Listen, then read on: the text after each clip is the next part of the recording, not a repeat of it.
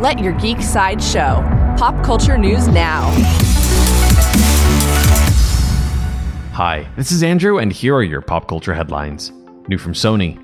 Sony released a new Japanese trailer for their upcoming Spider-Man spin-off Morbius. The trailer features an introduction from Jared Leto, and it features Michael Keaton, who plays Vulture in the Marvel Spider-Man, interacting with Dr. Morbius. Morbius is set to fly into theaters on March 19, 2021. Coming soon from DC. DC's Plastic Man has found a new writer. According to The Hollywood Reporter, screenwriter Kat Vasco will lead the project, which is now being described as a female-leading vehicle. There is no further news about the Plastic Man film at this time. Also from DC, HBO Max shared a new promo for Wonder Woman 1984. The promo shows Wonder Woman using her lasso of truth to lasso airplanes and swing on literal lightning bolts through the sky.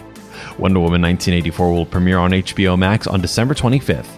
For fans of video games, game company Atlus released an announcement trailer for Persona 5 Strikers.